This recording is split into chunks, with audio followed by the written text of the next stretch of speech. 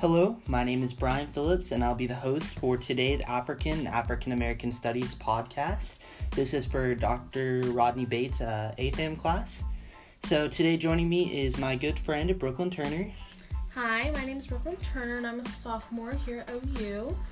Awesome. So today in our podcast, we're going to be talking about slavery, colorblind racism, the Black Lives Matter movement, and more. Are you ready, Brooklyn? Yeah. All right, perfect.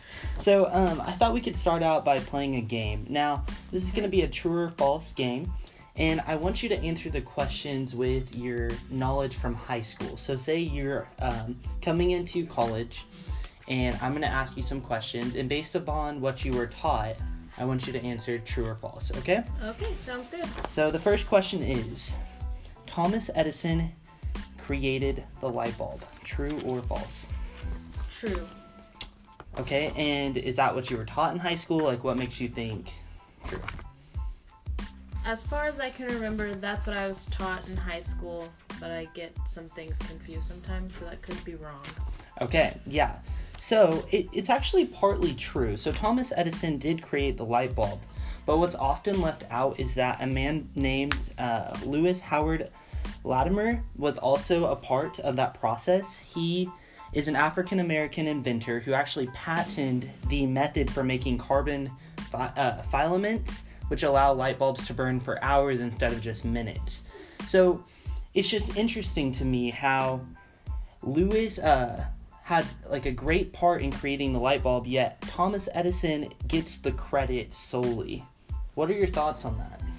I think it definitely has to do with his race. I think back then, especially because it was so unheard of, really, of African Americans being anything more than slaves, that they were actually successful and good at things, and so I think that's why he was left out of that invention. Right. Well, I think that's a great point that you're bringing up. Back then, he was left out. Mm-hmm. But what's interesting is that we're almost into 2019, yet we're still teaching our kids that it was just Thomas Edison.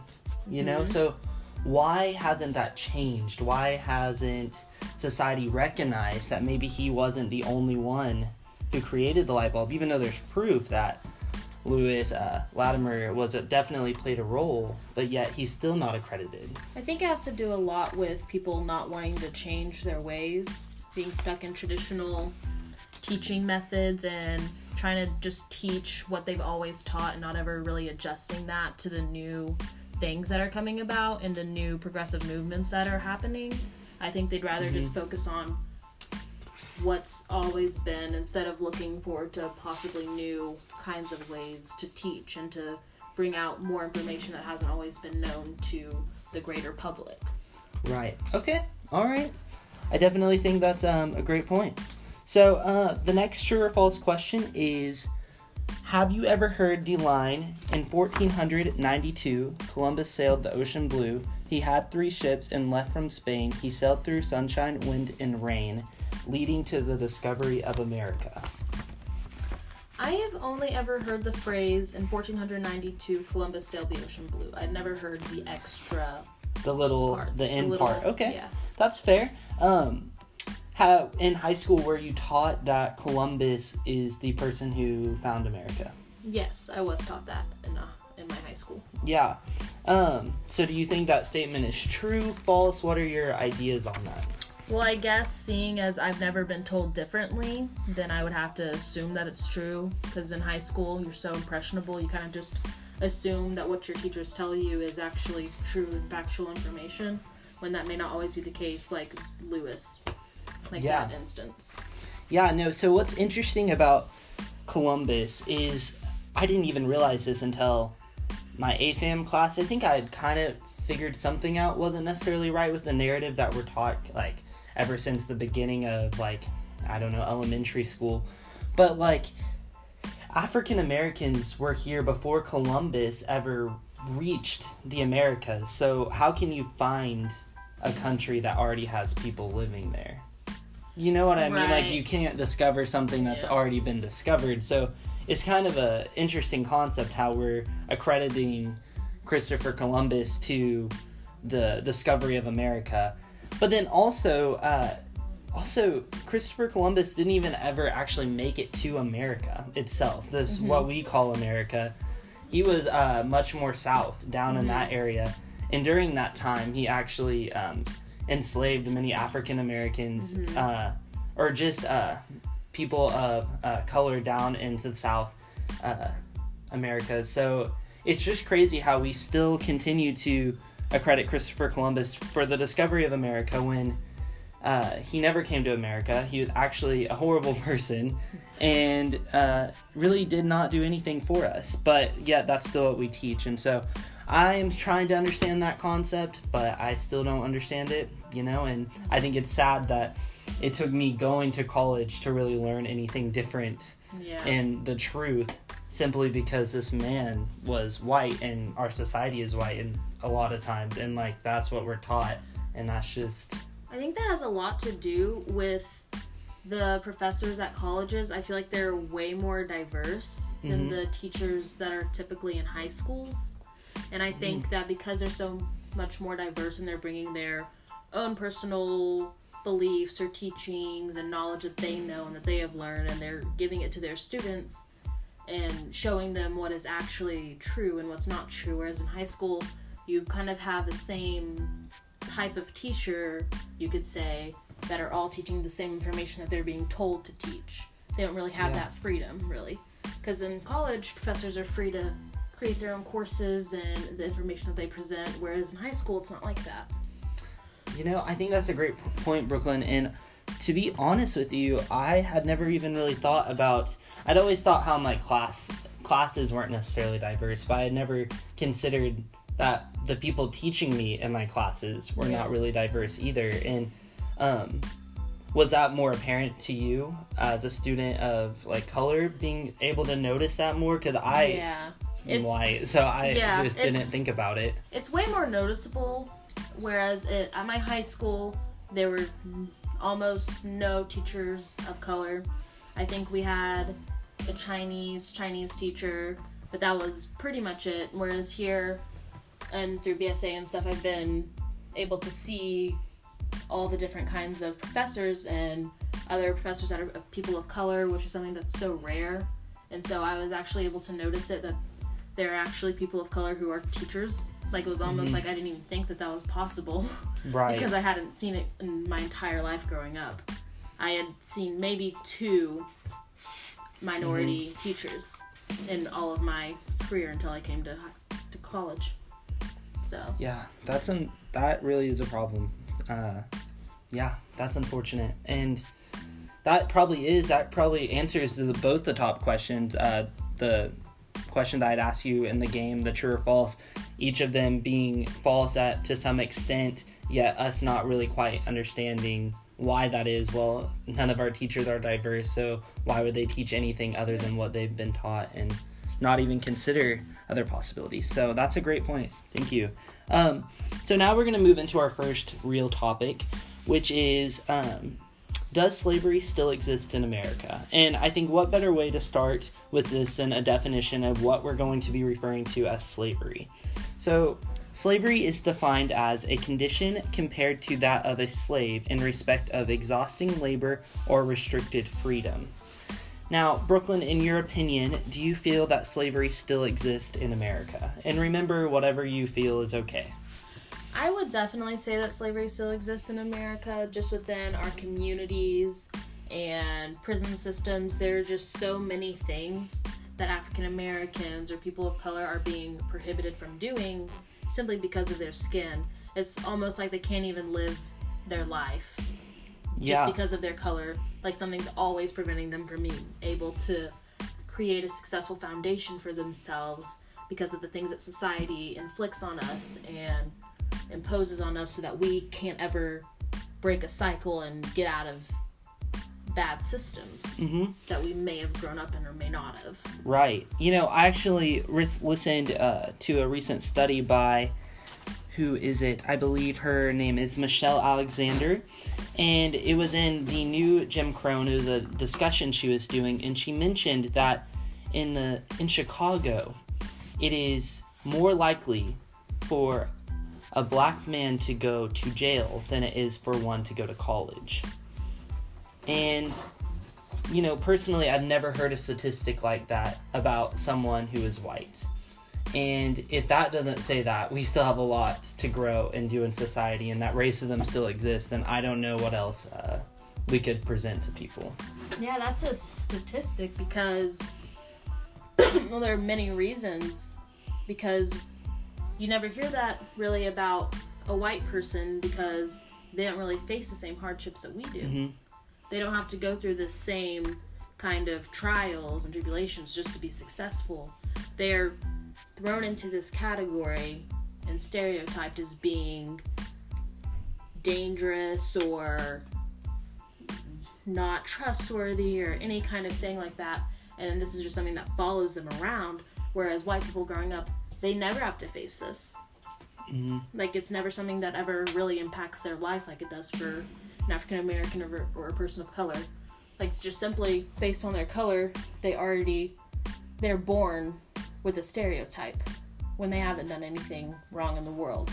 Yeah. From the moment that they're born, their life will immediately be harder because of their color.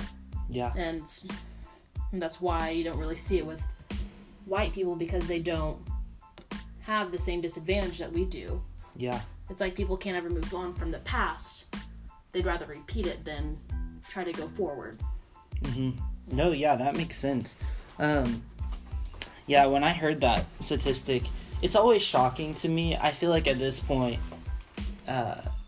it shouldn't be as shocking just because I keep getting presented with information about how there's all these horrible things in America still going on where we discriminate against people of color and things like that. But every time I hear a statistic like that, I just want to believe it's not true. How could this information be out there yet nobody is doing anything? Or it feels like nobody's doing anything from what I've seen. I haven't seen any news reports recently saying, well, what are we going to do to help Chicago? Or what are we going to do to help our community that we're living in now? It's like we just choose to ignore these crucial issues that are pressing in society, yet we just glaze over them and focus on other things. Yeah, and that's a humongous part of the problem, is nobody wants to talk about the difficult things and things that are upsetting or depressing. They'd rather just focus on themselves and bettering themselves rather than trying to better the society as a whole. When you're a white person, typically, most of the time you can't even really acknowledge that people of color have it harder than you. They don't really believe that because they don't live that. Mm-hmm. This is something that we live just in our day-to-day lives. We're discriminated against constantly, and it doesn't help that society doesn't want to talk about it. Talking about issues is supposed to make them better, but when you don't talk about the issues at all, nothing's getting better and it's only getting worse. Yeah. No, I think that's a great point, and it's horrible, and I keep wanting to say, like, oh, things are going to be better later on, like, but why aren't they better now? It's like you want to be hopeful for the future, yet these conversations aren't happening to the extent that they need to be, and so it's like we do something now or it's going to stay the same, which kind of brings up this, the rise of the Black Lives Matter movement. So I was curious if you have heard of the Blue Lives Matter movement as well. Have you heard about both of those movements? Yes, I've heard about both of those movements, and just 1 second, I'm going to give the definition of each one so that our viewers can have a better idea if they're not aware. So, Black Lives Matter is an international activist movement originated in the African American community that campaigns against violence and systematic racism towards black people. Now, the Blue Lives Matter, this is what I found from their website, is a counter movement in the United States advocating that those who are prosecuted and convicted of killing law enforcement officers should be sentenced under hate crime status. So what are your thoughts just based upon those definitions? Just based on those definitions, I find it to be a little ridiculous that Blue Lives Matter felt the need to create a counter movement against Black Lives Matter. Black Lives Matter was created because no one was talking about the danger of Black people on the streets. No one was caring about all these injustices happening. Mm-hmm. And for Blue Lives Matter to emerge after this, it's almost mocking them. Yeah. Like, it's supposed to be a movement that is going to bring the Black community together and other communities to help solve this issue, whereas Blue Lives Matter, their lives, you could argue that their lives are in danger because they're cops, but that is quite frankly irrelevant, because being a police officer does not mean that you are being targeted or are being profiled against. You're a police officer. You've chosen to be a police officer for whatever reason, to give back to your community, to protect your community, whatever. Whereas Black Lives Matter, no one chooses to be Black. It happens to them, and then it keeps happening to them their entire lives growing up. Like, they're constantly reminded that they're Black because society won't let them forget. Mm-hmm. And then Blue Lives Matter is just kind of disregarding the importance of Black Lives Matter, because it's like, oh, you matter, well, we matter too, but it's not like you've ever not mattered. You've always mattered to the community. Yeah, just based upon these definitions and what you're saying right now, it really seems that, like, Blue Lives Matter's movement undermines the whole purpose and discredits Black Lives Matter. You know, it shows that, from what I can understand, African Americans felt there was a problem in our society, and they decided that they were going to speak out about it. And when doing so, comes and emerges a Blue Lives Matter, which seems to be something that closed-minded white people just want to get behind to protect, once again, this patriarchy in our society, keeping and silencing Black people. And you know, I am not trying to stretch here or make any, like, wild or radical so-called accusations, but, I mean, even just in their definition, a counter-movement, killing law enforcement officers should be sentenced under a hate crime. You know, it seems to me that killing Black people for no reason is more of a hate crime than an officer dying in an unforeseen accident. And I'm not saying that's how it is every time. I'm sure there's going to be times when it was guilty on each side, but we need to talk about most of the time and how the majority of the time, I mean, there's kids out there being killed with a toy in their hand.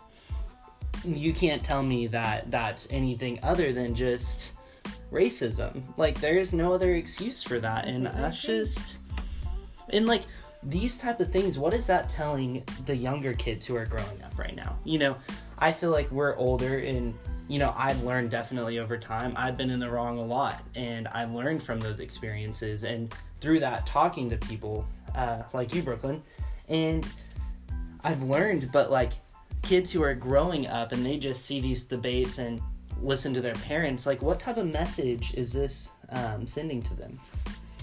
Well, I think, I'll do from different perspectives. I have a white family perspective, growing up from your white parents and hearing, say that your white parents believe in the Blue Lives Matter movement. Mm-hmm.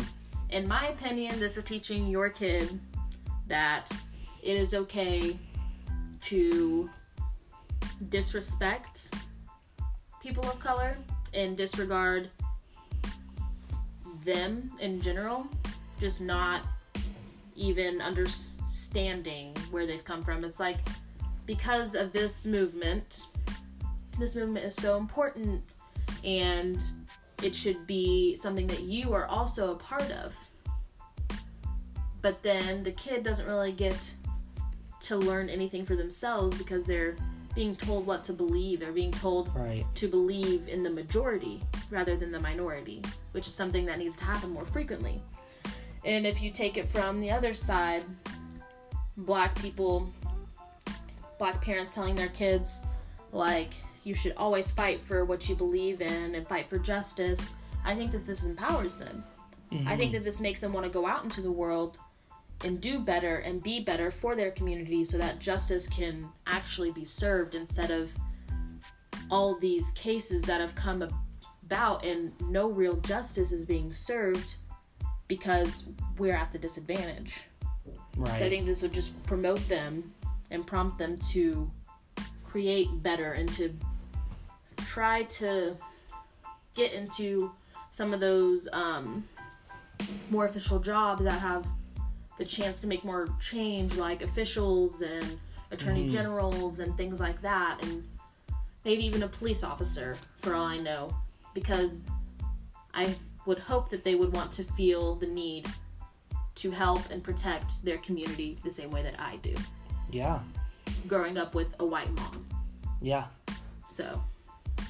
No, yeah. I think that's a great point. And, you know, I'm really glad that we were able to talk about this, because I wasn't even going to bring this up during the podcast until I was driving to school yesterday, and I saw in my 3-minute drive from Millennium Apartments to the University of Oklahoma, I saw 3 different stickers on 3 different cars, all supporting the Blue Lives Matter movement.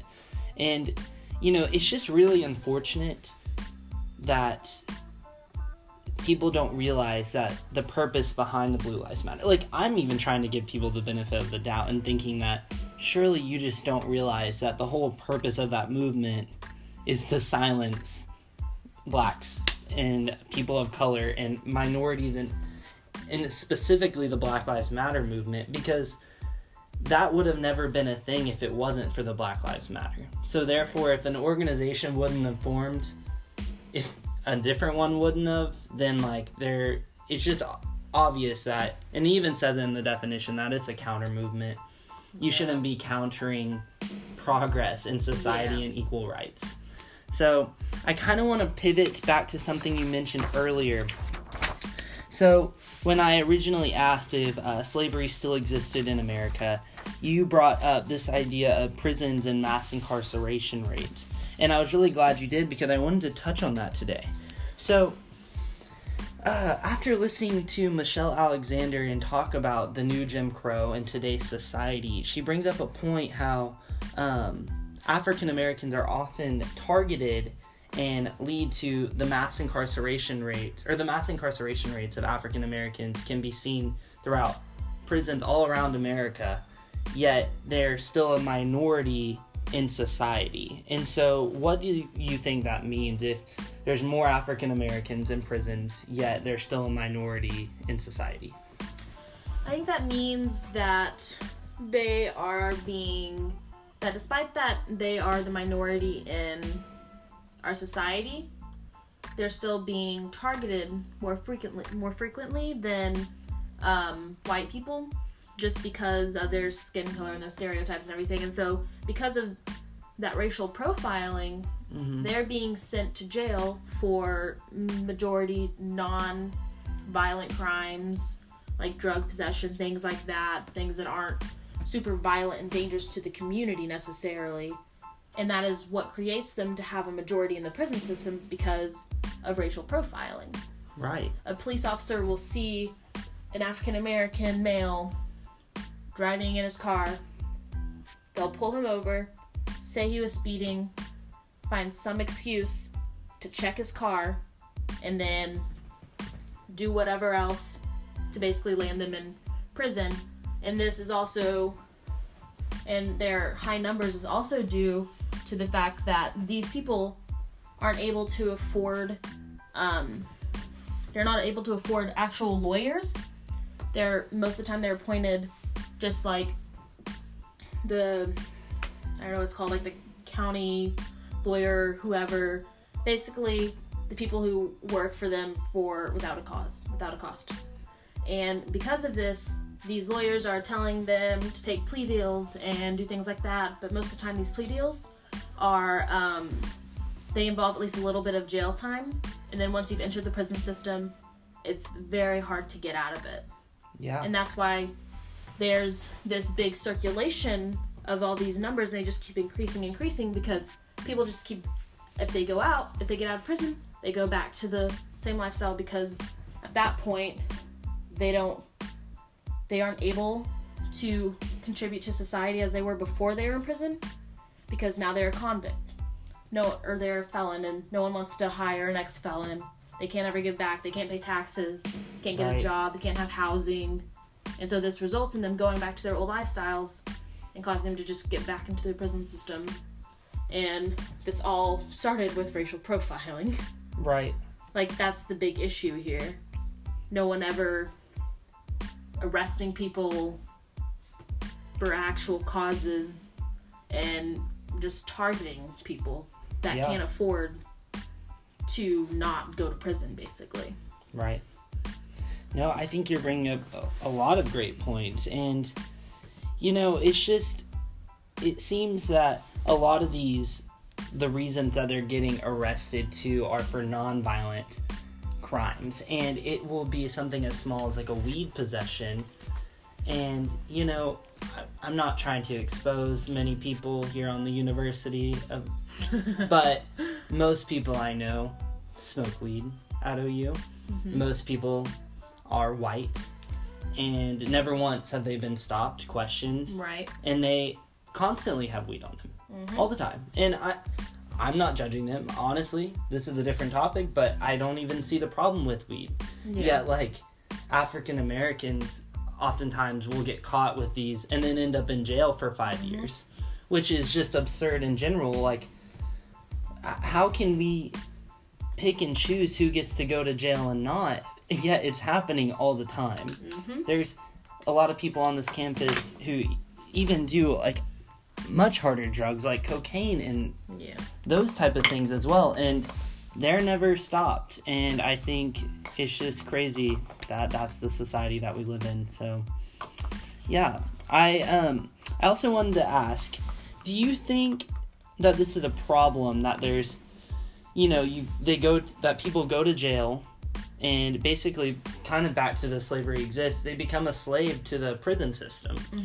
And because when someone goes to jail, they lose all their rights, basically. They no longer have the right to make their own decision. They can't, once they get out, depending on if they had a felony or not, they can't vote, their voice doesn't really matter, it's hard for them to get a job, they are kind of knocked off their feet and not given any chance to get up after that.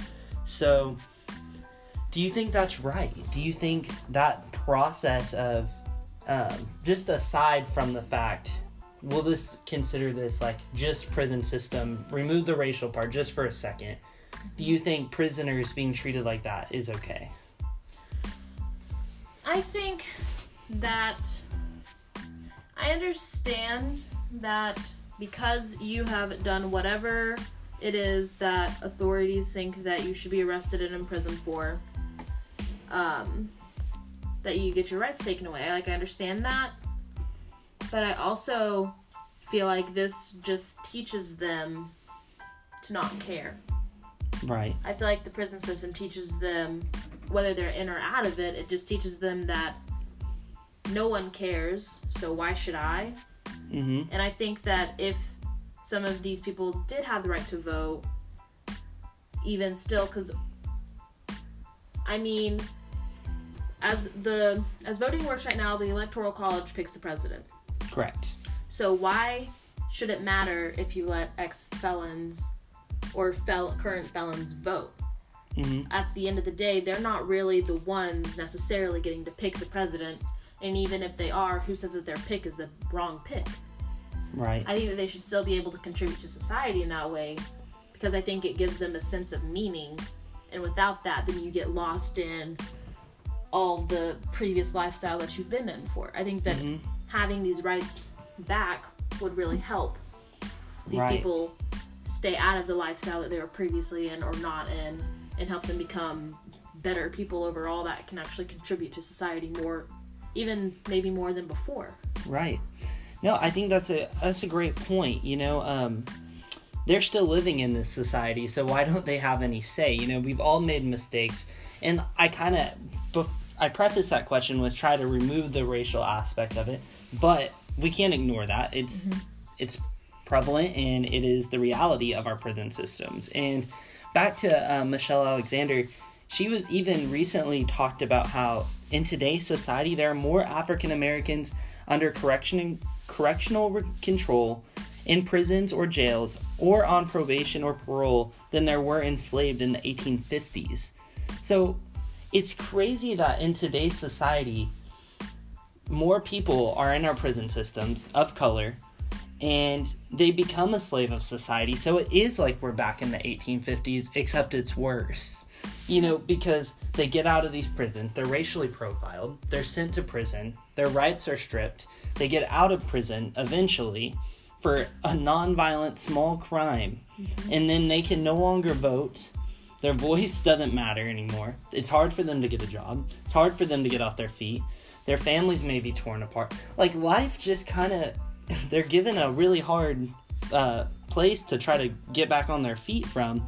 You know, people argue that we, they can't help, like, we don't want to give them food stamps, we don't want to give them these extra services to try to get back on their feet because they're prisoners, in quotation, and they did something really bad.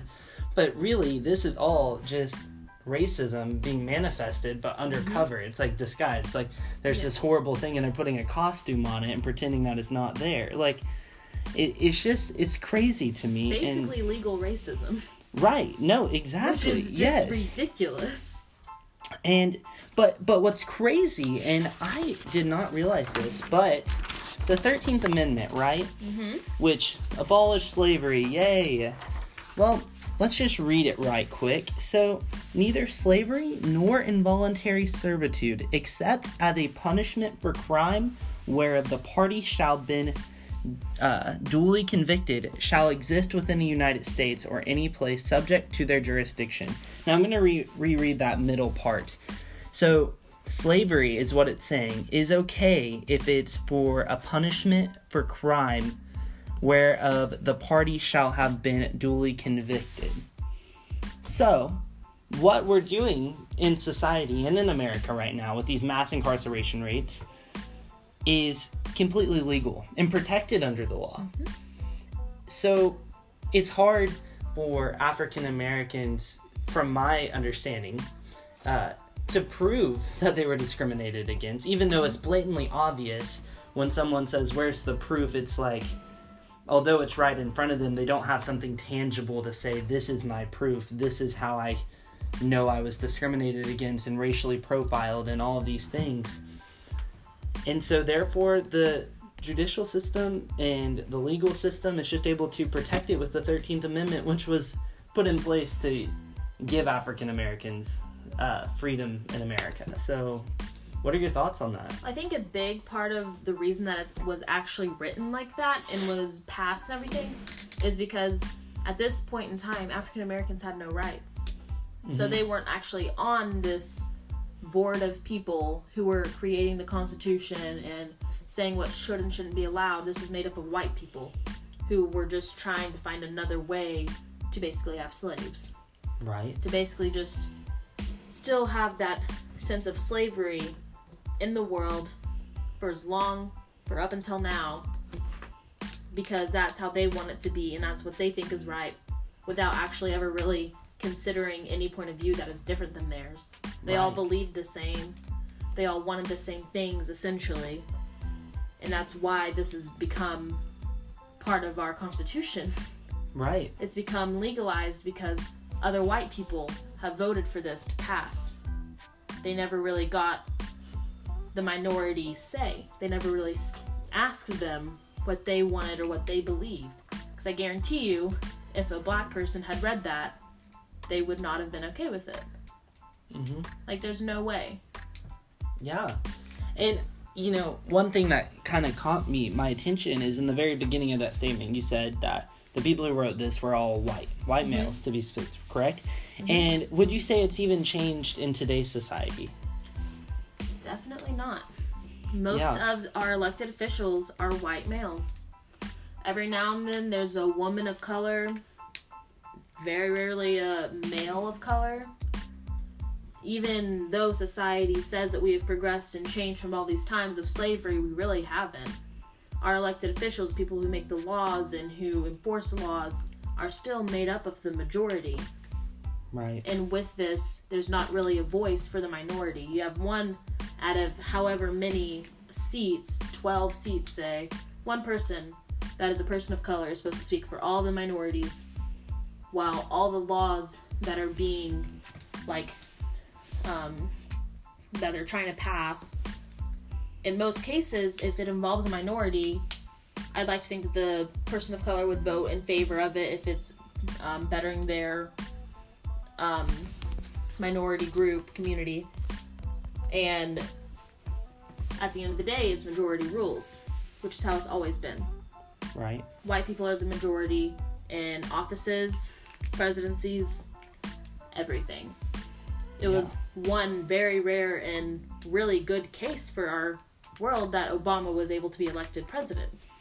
Right. No one ever thought that would be possible, but it was. So that kind of gives a little bit of hope for a better society. But because of these officials and them not being made up of many minorities, nothing's changing. Yeah. It's all the same. Well, Brooklyn, I want to thank you for your time and thank you for doing this podcast with me. It was very helpful. I learned a lot myself, and I think you brought some great insights. So, yeah, like I said, thank you so much for your time, and I hope we can do another podcast soon. Thank you.